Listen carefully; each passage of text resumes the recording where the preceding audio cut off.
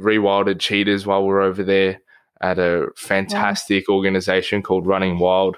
So took them on cheetah hunts because they learn that behavior off their mother. So, and they don't have their mother anymore and they're in captivity. So this place had a fantastic 11, 12 sort of step criteria to fill out before they could reintroduce them into some protected area.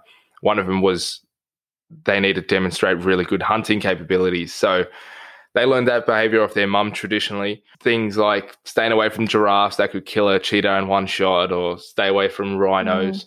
So, we go out with a cheetah on a harness, deter them from a giraffe, which is easier said than done, and then sort of setting their sights on something more accessible to take down.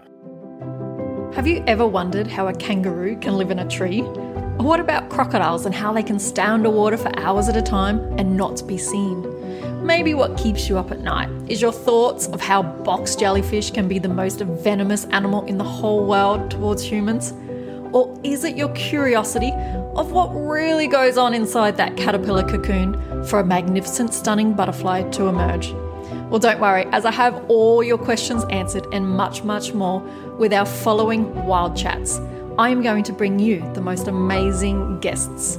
Hey everyone, my name is Jodie Creek and I'm a wildlife educator and huge advocate for Australian animals. And of course their habitats and ecosystems as well. But what I'm truly passionate about is bringing you information that you need to connect with the natural world. So someone once said to me that I may not be able to change the world, but I can change the world around me. So let's hope that we can inspire you to make change at home, and therefore together we do actually change the world. So get that cup of tea ready and enjoy the following Wild Chats. All right. Hello, Alex. How are you? I'm very good. How are you? Good. So Alex, now I'm going to try and pronounce your last name properly. Yeah. Yotzi. Alex Yotzi. Perfect. Said like a real Italian. That's yes. I just need a little bit more accent. So good to have you on here. So you are a wildlife demonstrator and content creator. That's it. Looking forward to hearing more about that. Yeah. I've got a lot of videos on Instagram at the moment. Just started off as a little drunk joke, but I got to thinking about it and I was like, this is actually a really good idea. Who would win in a fight between two really tough animals? It's what we used to talk about in primary school, and I just never really stopped talking about it. So I thought maybe some other people would like to hear about it. Absolutely. I tell you what, it's one of the most common questions I get asked by kids is who would win?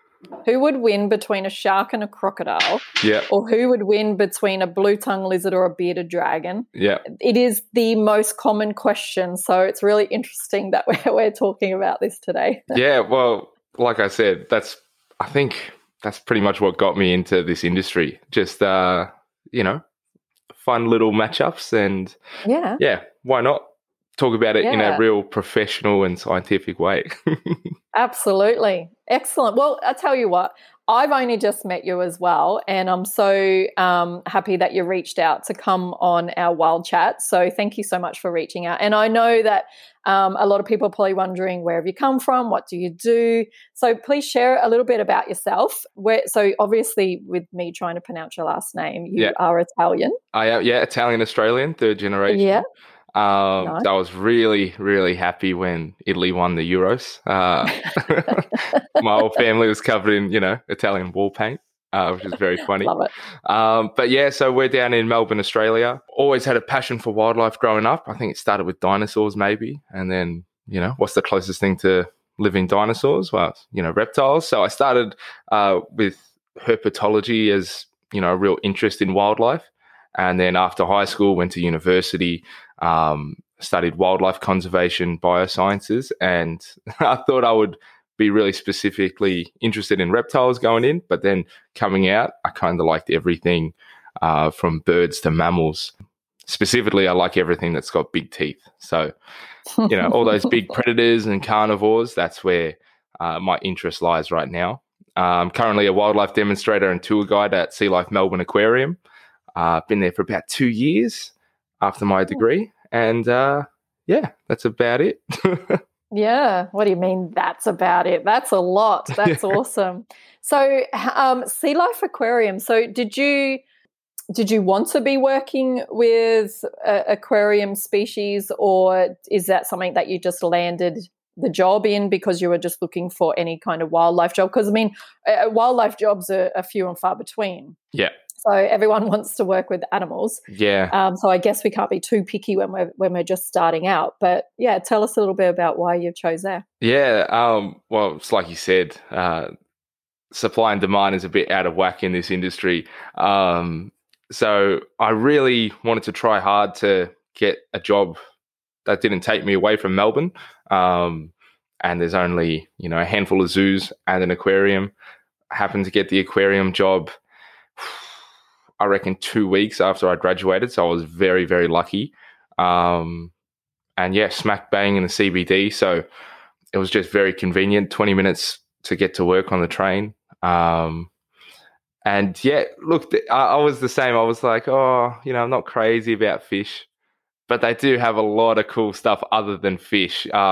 There's a really, really big penguin colony there of king and gentoo penguins. I work a lot with them. It's actually the most successful sub-Antarctic penguin breeding program anywhere in the world. And then after like the first month of working there, I discovered that they have really awesome endangered species breeding programs there. So there's a large tooth sawfish program, spear tooth sharks, which it's the only place in the world you can see spear tooths anywhere. So they're crazy, crazy rare, and they're really cool creatures. What else do we have that's endangered? Handfish, only place in the world you can see a handfish. Really successful. Yeah. What is a handfish? What is a handfish? I'm just imagining, what, obviously everyone right now is probably imagining. Yeah. Sorry, I should describe it. It's, look, they're not big at all. I'd say they're just under 10 centimeters in length, about 4 to 5 centimeters in height, and they kind of resemble a mud skipper.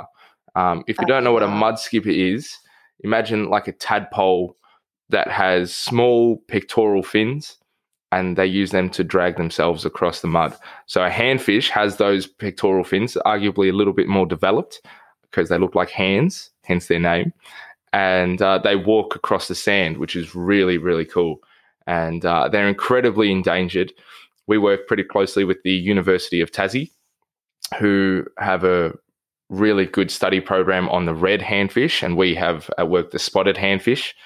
Only difference just visually is the color, but breeding wise, it's pretty similar. So hopefully very, very soon we can announce that we have some really fertile eggs at Melbourne, and we'll be the first ever to breed them. Yeah, cool. And why are they so important? But for one, how do they, like, what's the reason why they're so endangered, but why are they so important? They like to nest their eggs around sea squirts, and with just a mix of catastrophes facing nature right now, climate change, pollution, ocean acidification, it has led to the demise of these sea squirts. So when your area to nest or to lay eggs goes down, obviously it's a chain reaction. The animal that lays their eggs there will also go down. So we've come up with a really funky looking way to get them to lay eggs. We just have these plastic mock sea squirts in their enclosure, and that's a substitute for real sea squirts, so they can lay their eggs over there. And hopefully very soon we got some fertile eggs. That's cool. What was the second part of your question? I forgot. I was just wondering what I always like to know, like, and I know not everything has a very common kind of place. What's so important for them? Sometimes we don't see it clearly, especially for these little fellas. But why are handfish so important? Yeah. Look, I'm going to be honest. I don't really know specifically why. Having these animals. Yeah. Well, look, number one, they look cool. So it'd be a shame to lose something that looks really, really cool and is native to our country. But number two, I'd have to go down to the the loose airplane metaphor. you lose one screw. Each screw is a species. How many screws need to go before the plane falls out of the sky? So, just because we don't see a reason why to keep them, ecologically speaking, doesn't mean that they could have some drastic effects when they are classified as extinct. So I'd rather not get to that point. I'd rather not find out later on when they're gone. Yeah.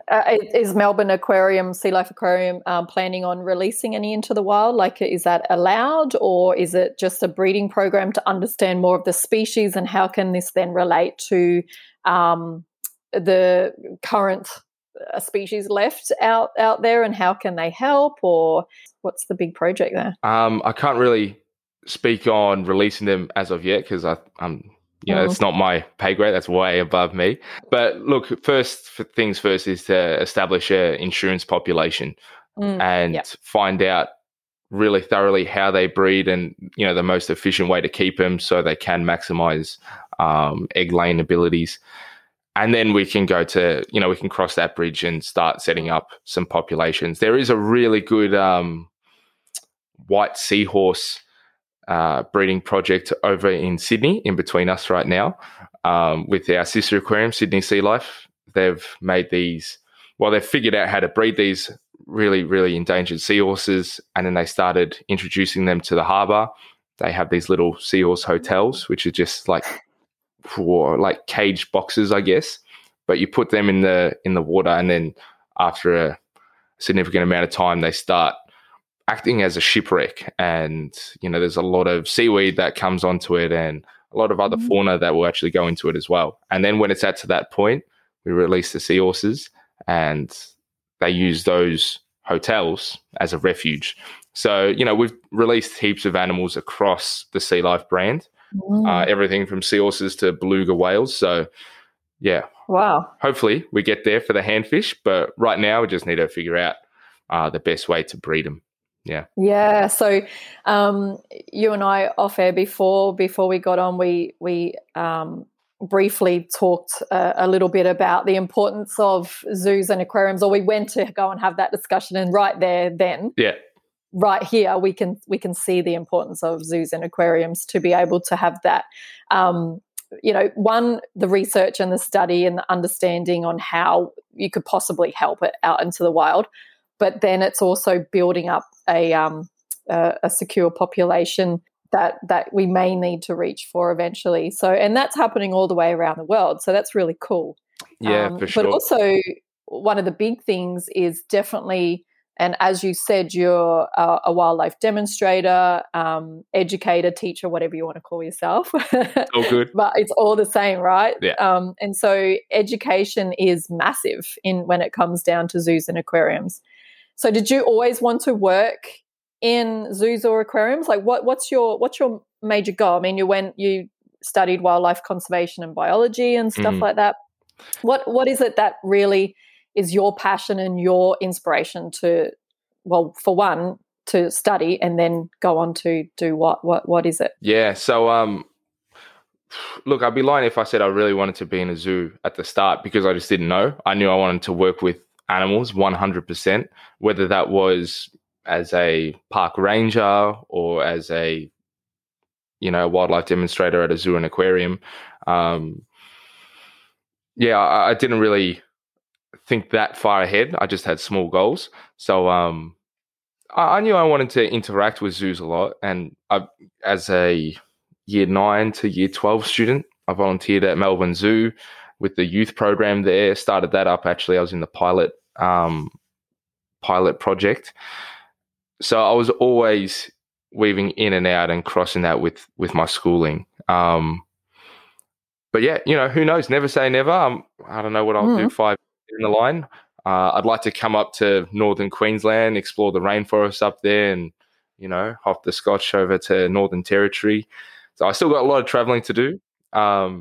University really helped me out, because especially in the third year, I think we only spent maybe a month on campus. All my other subjects took me across the country. So I was working in every single ecosystem that our beautiful Australia has to offer, everything from Heron Island on the Great Barrier Reef to Wilson's Prom down south, in rainforest down there, to the deserts, to the Alps. So it was really cool exploring all those different ecosystems and the different ways that you work there.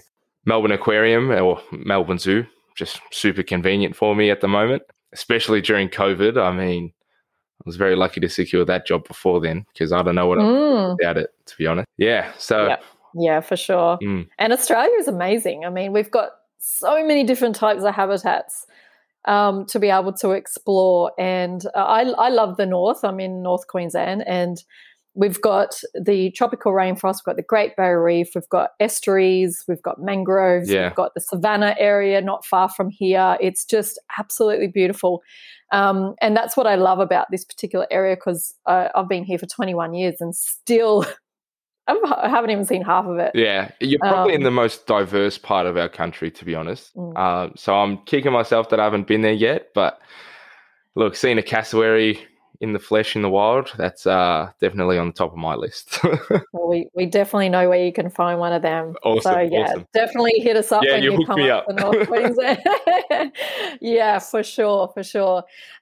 So in regards to your YouTube channel, and I was going through your Instagram. Yeah.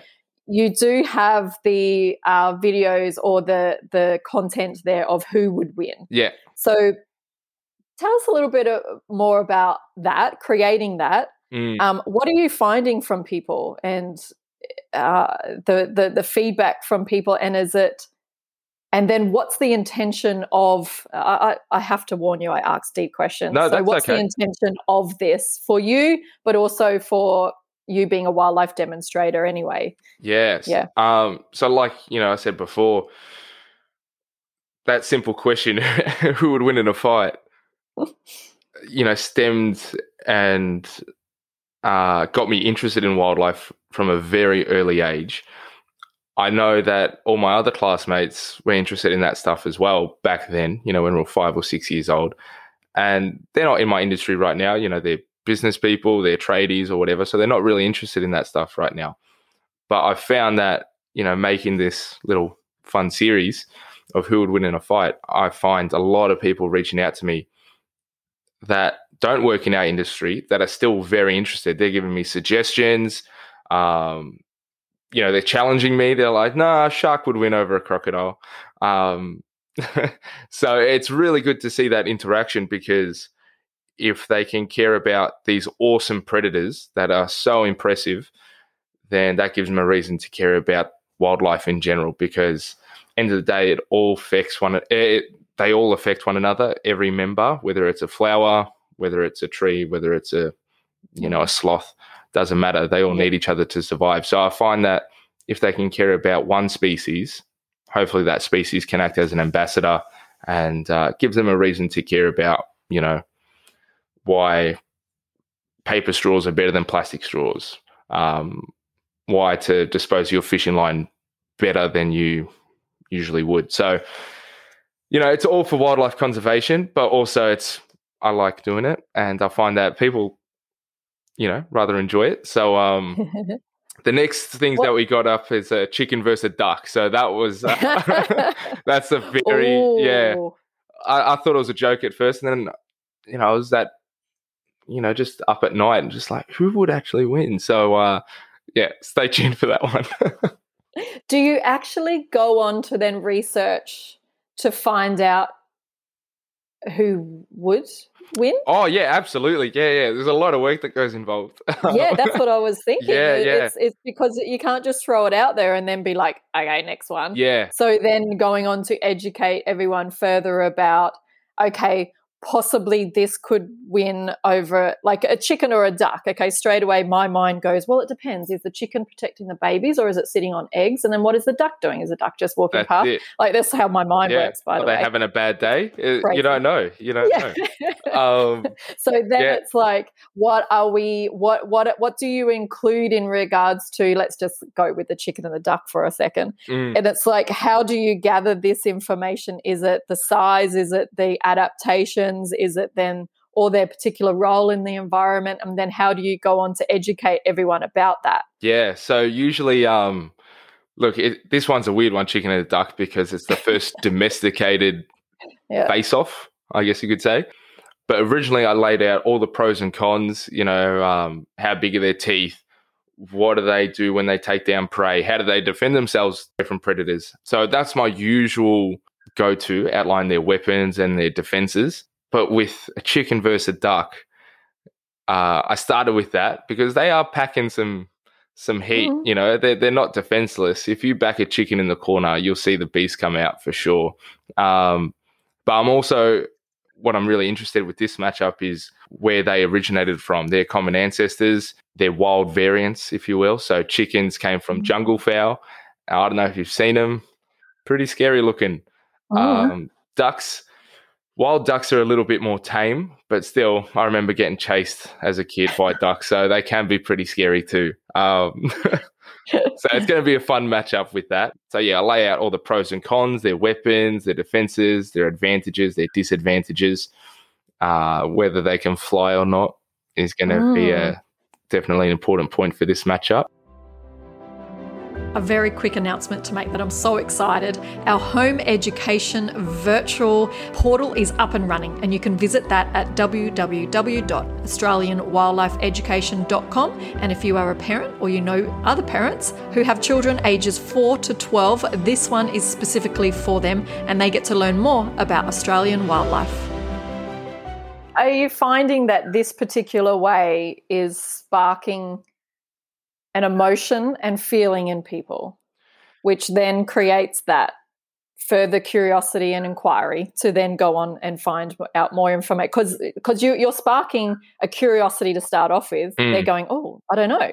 Oh, I reckon this. And then their own opinion and thoughts come in to where they're at that particular time, and knowledge and everything else, or opinion. And then they go on to then find out that further information, which then sparks that feeling. It sparks an emotion. Yeah. Which then they will, like, straight away, I can't stop thinking about the chicken and the duck. So you're creating something different in the way that you're educating, but you're still sparking that feeling and the emotion in someone, which I truly believe, my opinion, is that's where change is created. Yeah. Because people aren't going to just stop using plastic straws if they don't quite understand the why. How does that even, like, how's this going to affect me? Yeah. Blah, blah, all that kind of stuff. I mean, I'm a mum of 3, and if I need to use plastic for any particular reason, I will use it to get through my day. Yeah. So, but then what education have I armed myself with to then go on and do something with that plastic or so forth? So there's got to be something in it for the other person as well. Yeah. So what's your opinion on what you're sparking in people? What's happening there, do you think? Yeah. Look, as I said, I think it's stemming from that little childhood curiosity. And I really don't mind if people disagree with me, on a potential matchup. Cool. As long as they're watching it and, they're seeing how cool these two species of animals really are, then my job's done. So honestly, I don't care if they disagree with me. Tell me why, let me know why. It's just my, scientific perspective on theoretically who would win. But yeah, as long as people are watching, that's it. My job's done. As long as one person learns a new fact about a kangaroo, all good. All good by me. Yeah, cool. And yeah, I think it really is stemming from that childhood curiosity, which, in my generation now, nostalgia is a big thing, whether it's, playing childhood video games or reading a book that you used to like. I think, capitalizing on that nostalgia is not a bad thing either. Yeah, very cool. Prior to getting you on here, I asked you, and I think this can all sort of come together here. I asked you what you really wanted the world to know, and you've spoken about that. You're a big fan of everything with big teeth and top predators. And then you've gone on to talk about Australia's top predators. A lot of them are invasive species. Yeah. Tell us a little bit more about that. Yeah, it's a topic I'm very passionate about. Australia has and it's up for argument with the dingo. In my opinion, they are, they've been here for a long time, so they are naturalized. But for the most part, Australia does not have any top tier predators that are native. Our predators right now kind of... We're talking about land, right? Oh, yeah, sorry. Land predators. Sorry. We got plenty of sharks and orcas and seals and stuff. Yes, we do. Sorry. Yeah, and I'm thinking of the big Australian crocodile here in Australia. Absolutely. So when you're talking about large, are we talking like lion type kind of predators? Well, if you compare us to the continent of Africa, that literally is the land of giants. But for us in Australia, the biggest land-based mammal predators is, I think it's the tiger quoll. And they can take down baby kangaroos if they're lucky. But for the most part, they're, munching on insects, reptiles, and maybe a few birds. So then when we're faced with some invasive species like feral dogs, feral cats, foxes, they really tear up everything because Australian wildlife has not adapted against it. There's been no evolutionary arms race to better themselves against something like a feral dog. So, someone loses a dog and it just runs rampant in the wild, they're going to be, very fat by the end of it, just eating everything with a pulse. Sometimes feral dogs actually don't even eat what they kill. So it's just... They just kill, So because of that, our native wildlife has suffered. And I know people love dogs and cats. I love dogs and cats. They're great animals. But not all of them are cute and cuddly, and some of them are doing a lot of damage. Yeah. So what's your opinion then on people having dogs and cats as pets? Yeah, look, nothing wrong with it. I'd be a hypocrite if I said there was, because I got a dog downstairs right now. But it goes back to responsible pet ownership. Yeah. If you're the type of person to get a dog, keep it as a puppy, and then it's too big or it's too annoying and you just, leave it on the side of the street, that's what's wrong. Same with cats as well. There's estimated over 12 million cats that are feral in Australia, which is just under half of our human population, which is insane. And cats, look, we domesticated these animals for a reason. They were really cool and they helped us out a lot, especially dogs. But cats, even more so. There's a lot of different wild cats out there, everything from cheetahs to caracals. And they're all really awesome predators. It's like that metaphor with the perfect tool. We got a hammer. You can't change a hammer. You can put it in different sizes. You can do it, out of different materials, but it still does the same job.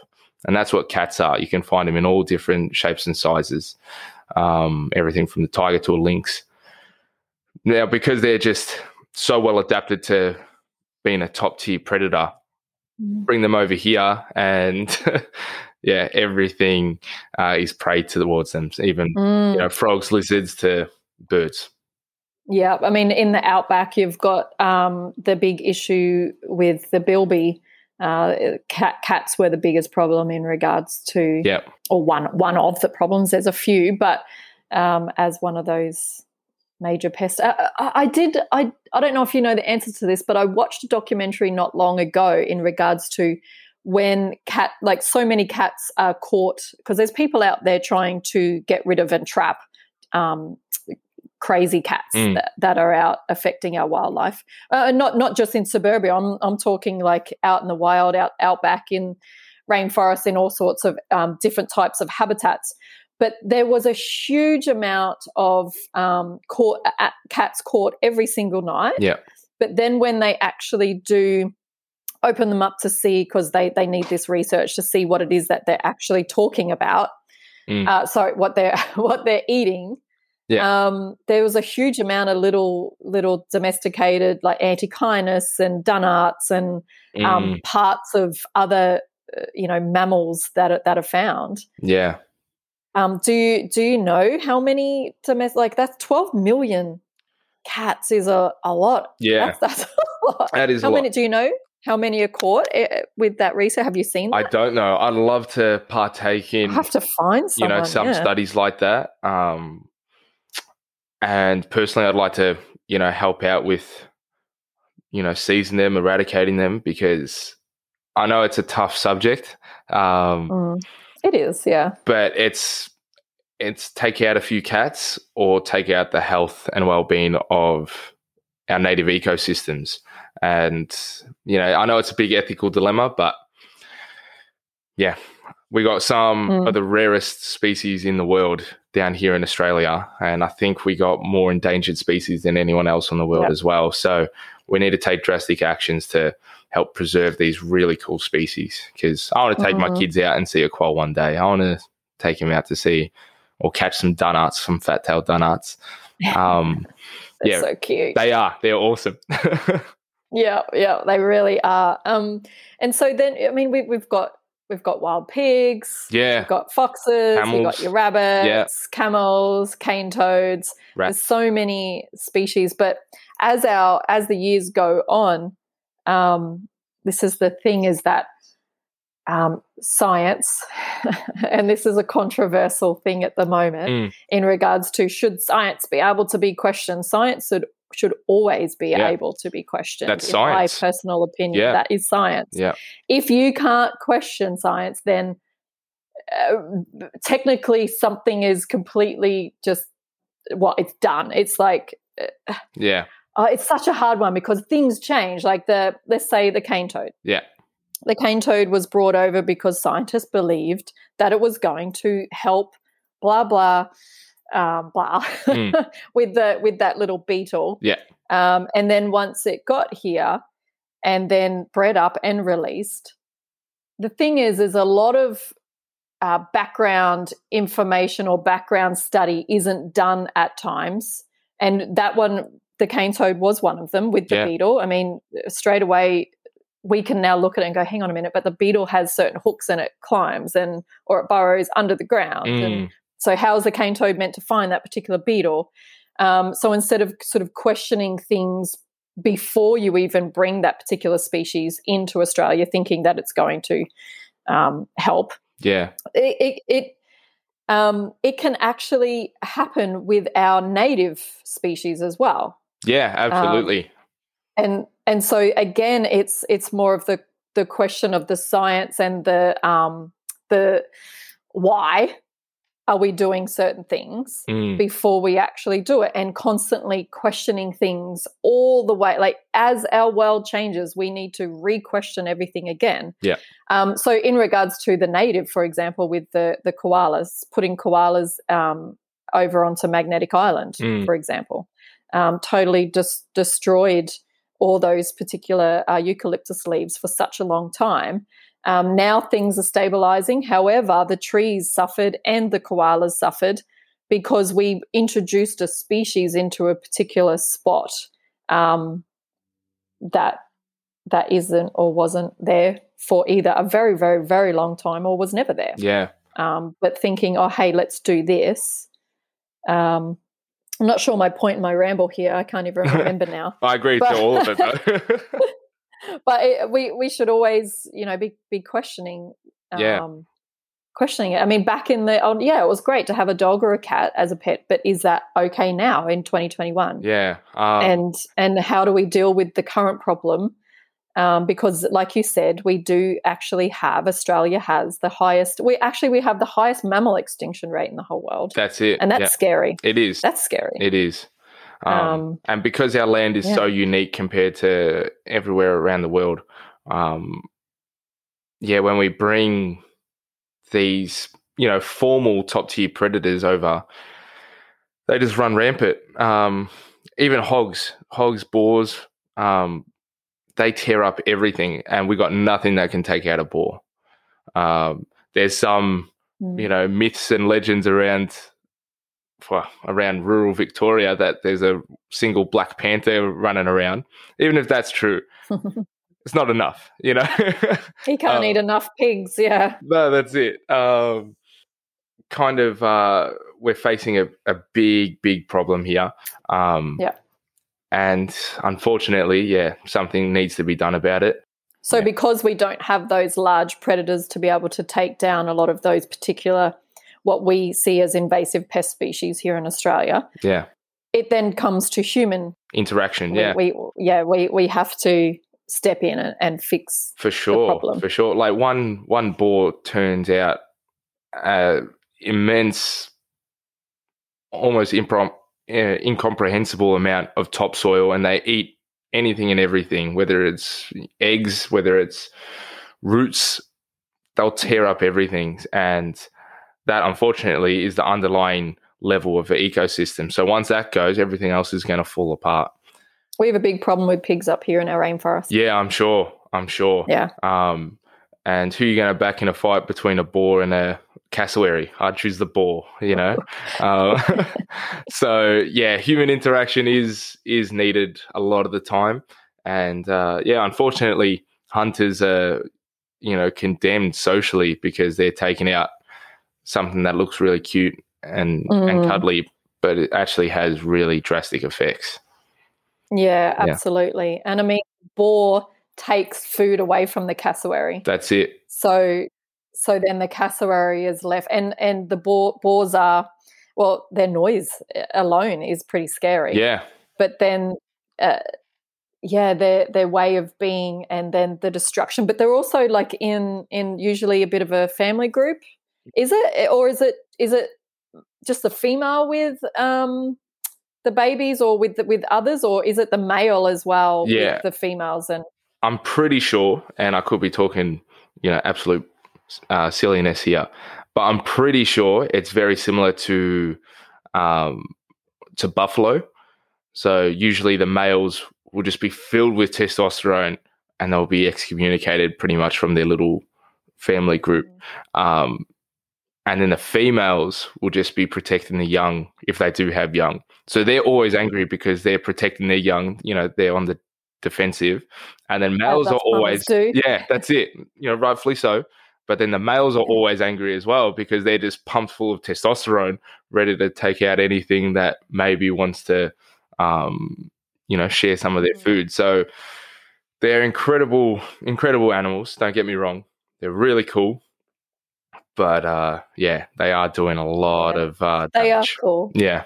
Same with foxes, same with dogs and cats and all those kind of species. Look, I actually really love the cane toad. The cane toad is a really, really cool animal. Absolutely. And it is, like what you said before, it is difficult that people who come in and have to remove those particular species from our habitats, from Australia would be great, are sometimes seen as the bad guy. But yet the intention is to save the current native species and the habitats and everything else, and to keep it all sort of stable. But it's a big job. We've got friends up here who have created their entire business and their entire job around actually removing pest species. Yeah. And they just can't keep up. Yeah. Well, it's a big job for sure. Yeah. A lot of people don't realize that wildlife professionals work pretty closely with professional hunters, especially park management's services. They work and enlist hunters to help take out some pigs or some feral dogs that are dominating a certain area. I think there's a bit of a misconception with a hunt and then like a trophy hunt. So they might think, because you're taking down a wild buffalo, that you're just, ending their life and that's it. When really they're kind of saving the ecosystem whilst also providing food for a huge amount of people. Some of those animals can get to like 3 tons. Or one family, if you're talking about me. So yeah, look, they provide a really good service, and there's a massive difference between trophy hunting and then a professional hunt to help save some wildlife. For sure. Yeah. Wow. So what's next for you? You were mentioning that, I mean, you don't have to reveal, obviously, because you're working on it, but you really want to, get more into that wildlife content creation. And I love the way that you've segued into it in regards to, which is which is going to win. Yeah. Because it does I truly believe that it does create that curiosity, the questions within people, and then the feelings and emotion in the end. And they've learnt something new. And so with everyone, where can they find you currently? Yeah, so I'm on Instagram at the moment. I started about a year ago now, over our first lockdown here in Australia. I was trapped indoors and I was like, what can I do to pass the time? So I started an Insta account. You can follow at Alex Apex. And yeah, as I said, I make a lot of content at the moment. It's been kind of a busy time of year, so I'm keen to get back into it. Yeah, I've got a few things coming up. I don't know what I'm allowed to reveal. No, you don't have to reveal. Because it's not all by myself. Yeah, a couple things. I'm not sure Watch if I this can. Space. Yeah. Follow you on Instagram. Look. So you have YouTube channel? No, I don't have a YouTube. No. I mentioned YouTube, but why did I mention that? I think because you said videos, so I just automatically. Yeah, maybe. Look, maybe down the line, a YouTube video, sounds pretty cool. But I think I can say that I really like the podcast arena. I think it's really cool. So yeah, maybe watch the podcast space. Yeah. I think I can reveal that. Yeah, today's Wednesday. Yeah. Hopefully, maybe by next week we'll see. Yeah. Yeah, that's cool. Well, I'll be keeping a keen eye on your Instagram to see what you're up to. I love meeting like-minded people because we need more and more of it. Absolutely. Spread out everywhere, doing similar things. There's a space for everyone, and if we've all got the same intentions there. Yeah. And those who do have the same intentions, we all get together and we create like a big family. Yeah. Pretty much. Yeah. We need to work together for sure. I think communication as well, especially in science, is very, very important, whether it's about, clarifying hunting or, some of the more controversial topics like flat earthers or something like that. I think scientific communication is definitely very important because, not everyone went to school to study science.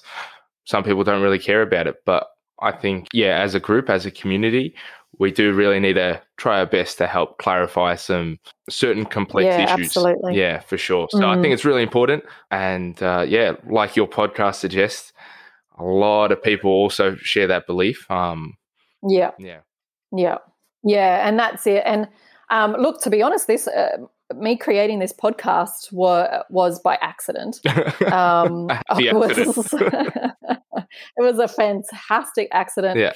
And so I've been working in the wildlife industry for 21 years and 14 years my own wildlife demonstration business where I go to schools and I do educational talks. Yep. My main aim of starting Zoo to You was to get into the schools. So I'm a wildlife biologist, but also a teacher. And what I found was the biggest gap was the right information teaching our children. So then, because they're the next generation. Yeah. So for me, it was also about the content and understanding the roles that each particular living thing plays. But I also have a keen curiosity interest. I was one of those children that, I'd be at a party, a kid's party, and I wouldn't be the one wanting to play, pin the tail on the donkey. I'd be literally in someone's garden looking at the flowers and the bees and, oh, look at that lizard. And, I was considered the really weird kid. Oh, that's just Jodie. She's a weird one. Just leave her in the garden. I was that kid too. Don't worry. Which I absolutely love. But my curiosity is so insatiable that I sometimes I wake up in the middle of the night with questions and I'm just like, so with that, during COVID, I felt stuck. I felt restricted and I couldn't go out and talk to kids and I wasn't doing the work that I really love doing and keeping myself busy as well. Yeah. I just opened up a Facebook group and I just did live, my wildlife shows in there, just live, just chatting with kids and families. And with that, I started to invite people in to talk with me to the kids and the families. And then someone goes, well, you should make this into a podcast. And I was like, it's too much. And then I was like, when I stopped doing it, because we started to get back into things here in North Queensland a bit earlier than you in Melbourne, Yeah. I actually missed the chats with people and where it took us, because sometimes it can take us far and wide. And I really loved bringing that to everyone. And so I just went, you know what, let's just give this a go. Yeah. And so it's just all about, also I did it selfishly because I love talking with people and I love learning. I really, hence a lot of my out there questions at times. But I love meeting like-minded people because there needs to be more of that put out into the world to create the change that we're all trying to do. And individually, we can't create the change on our own. But if we can get together and inspire others to evoke an emotion or a feeling in someone, then quite possibly change happens for that individual who's listening. So yeah, I love the work that you're doing. Now, I do actually have a question going back to, this is why it's called a wild chat, because it goes anywhere. Originally, right at the start, you started talking about a lot of the working within the Sea Life Aquarium with the endangered species. So you're talking about your the spear-tooth shark. Oh, yeah. Yeah. Have you heard of one? Sawfish. You know what? I have heard of it when I spoke to Barbara about sawfish. So on the podcast, I had Barbara, who does a lot of the research with sawfish and sharks and everything. And she mentioned the spear-tooth shark. Yeah. And it's written on my piece of paper here because I'm really interested to know a little bit more and what you guys are doing. But what is it? Yeah. And can you explain? Absolutely. It's my favorite species at the Melbourne Aquarium because it's so rare. So we got 2 females and 1 male. Right now, we think that they're at the adolescent stage. So unfortunately, no pups yet, although one is showing potential mating scars. But yeah, so why I like him is because not many people know about them at all. We got 3 in captivity in Melbourne, only 3 in captivity ever. They're listed as data deficient on the IUCN Red List, which is kind of scarier than one being listed than endangered because at least, we know some things about an endangered species. And they're from your end of our country. So is the Fitzroy River in Queensland? I believe it's... Oh, God. It might be close to the top. No. Don't worry about it. It's from the top end of Queensland, top end of Northern Territory. So they inhabit rivers. That's why they're so bizarre as sharks goes. There's over 500 different species of shark in Australia. No, in the world. Yeah. Only 3 live in rivers. 2 of them are in Australia, the spear-tooth shark and the northern river shark. Only other one is in India, and that's called the Ganges river shark.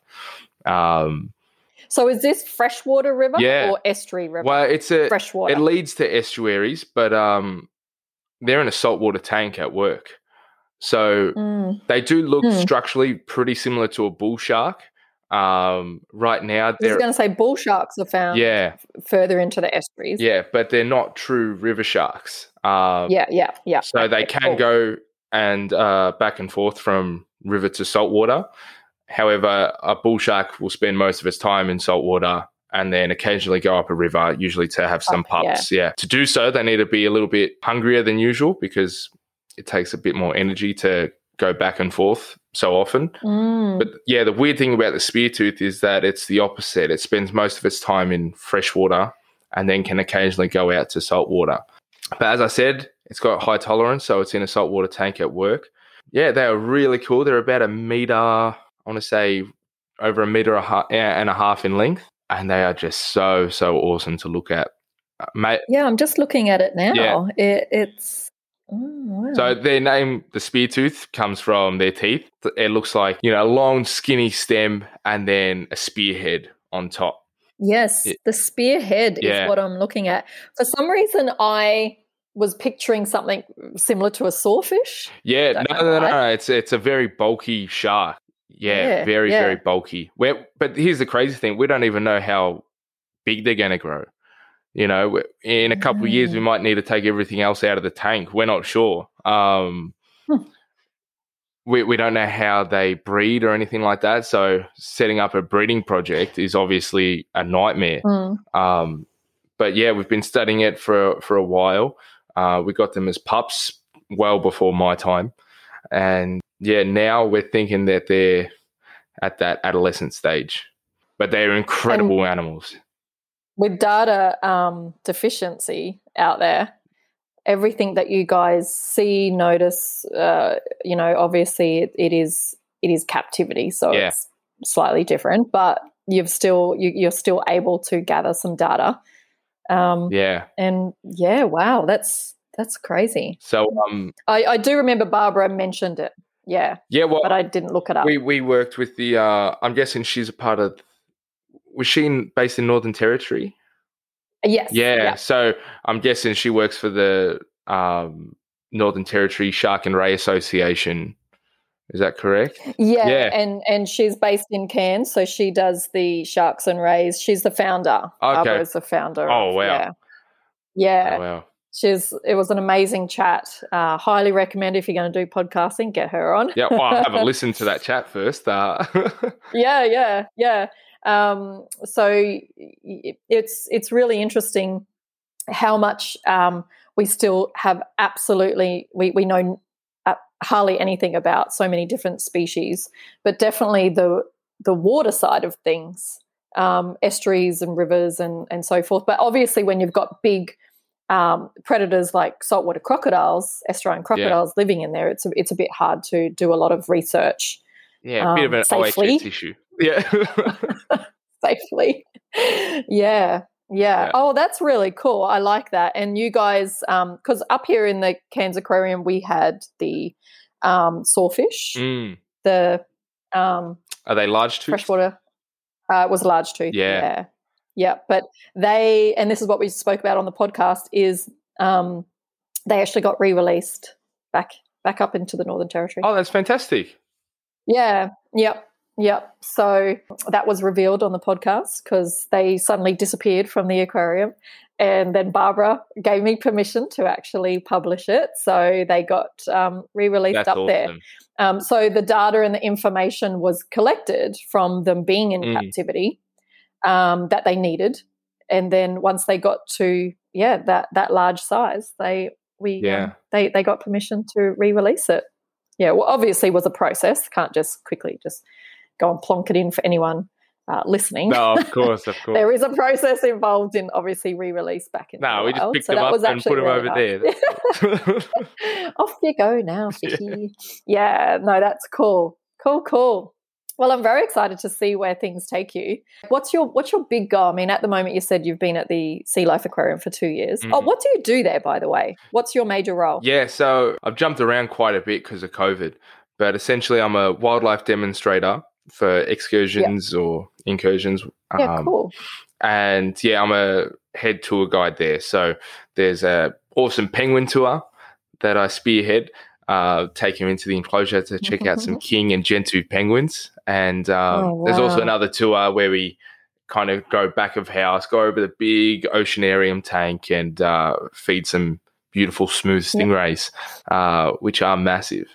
So, that's technically my role there. I make a little bit of content for them on the side as well from time to time. But, pretty much I'm a teacher. Hey, teacher, educator, demonstrator, whatever. That's it. We're all good. Yeah. Exactly. And so for you to be able to you would have to know a lot to be able to be that head tour guide and back of house and front of house. And it was pretty intimidating. You probably wouldn't have learnt all that at uni, so you would learn it on the job. Yeah, I think I did one marine bio subject at uni. Which was fun. It was good. It was a lot of water chemistry, to be honest. Look, I knew a fair bit about sharks going in, so I was pretty confident in that regard. I thought most of the questions I'll be asked, if I'm asked, would be about sharks. And I was right. So I stemmed from there. And then, over the next couple months of starting working there, I, learned more about seahorses and learned a few things about stingrays, and they're not that far related from sharks. And, some teleos fish like gropers, coral. Coral's a tricky one. It is. Yeah, and then when the new jelly exhibit came to Melbourne, I needed to do a lot of research on jellies, so I wasn't telling porkies or anything like that. So it's given me a really solid chance to broaden my horizon to everything aquatic. Absolutely. And we got a beautiful big salty down there as well. He came from Rockhampton, close to you guys. So Croc's got to be one of my all-time favorite animals. And he's a big, beautiful boy. He's 5 meters long, 750 kilos. Ooh. Yeah, huge monster. He's there by himself. It's his retirement home. He's done his work at Rockhampton. And yeah, he's really handsome boy. Yeah, and again, that's another species that is just constantly more and more information, new information is coming out Absolutely. about crocodiles and estuarine crocodiles in especially here in Australia. Obviously starting off with Bob Irwin and then Steve, and then everyone else. I mean, it wasn't just the Irwins, but it's other people that then get involved in their own individual research or research continuing on from the Irwins. But yeah, I think they definitely spearheaded it for sure. Have you read Bob Irwin's book? No, not yet. Oh, highly recommend it. It's amazing. Yeah. Any wildlife person has either read it once or twice. Amazing. My girlfriend's got it on her bookshelf, so I might need to steal it. Grab it. Yeah. Grab it. Great book. That'll give you an idea of how a lot of the research started with Bob Irwin, and then bringing Steve along, but also how Australia Zoo was built, and then the research and how all the research started. Yeah, it's mind blowing actually. Not many people know this, but Steve Irwin actually grew up just a suburb next to me. In Ascot Vale. So I definitely got to read Bob it then. Talks about it. Oh yeah, Bob. He talks about his life down there and what he did and where he lived and with the kids young down there and then moving up into Queensland. So definitely grab the books. It's really, really it's on good. the list for sure. Yeah. So what's next for you? Thinking of 5-10 years time, I mean, things change a lot, obviously. But what's your ultimate goal? Yeah, you're young. Yeah, COVID definitely put a spanner in my works. Look, for a long time, my goal was to go to Africa. Promised a lot of family members I'd go, and I ended up going, which I was very happy with. I went to South Africa March last year. Just in time. Yeah, well, I was supposed to spend, better part of 3 months over there. Got called back after 2-3 weeks, which sucks, yeah. But I still had a great chance to work with a lot of big animals, looking after lions that were, more or less abused in some way. So looking after them was really, really cool.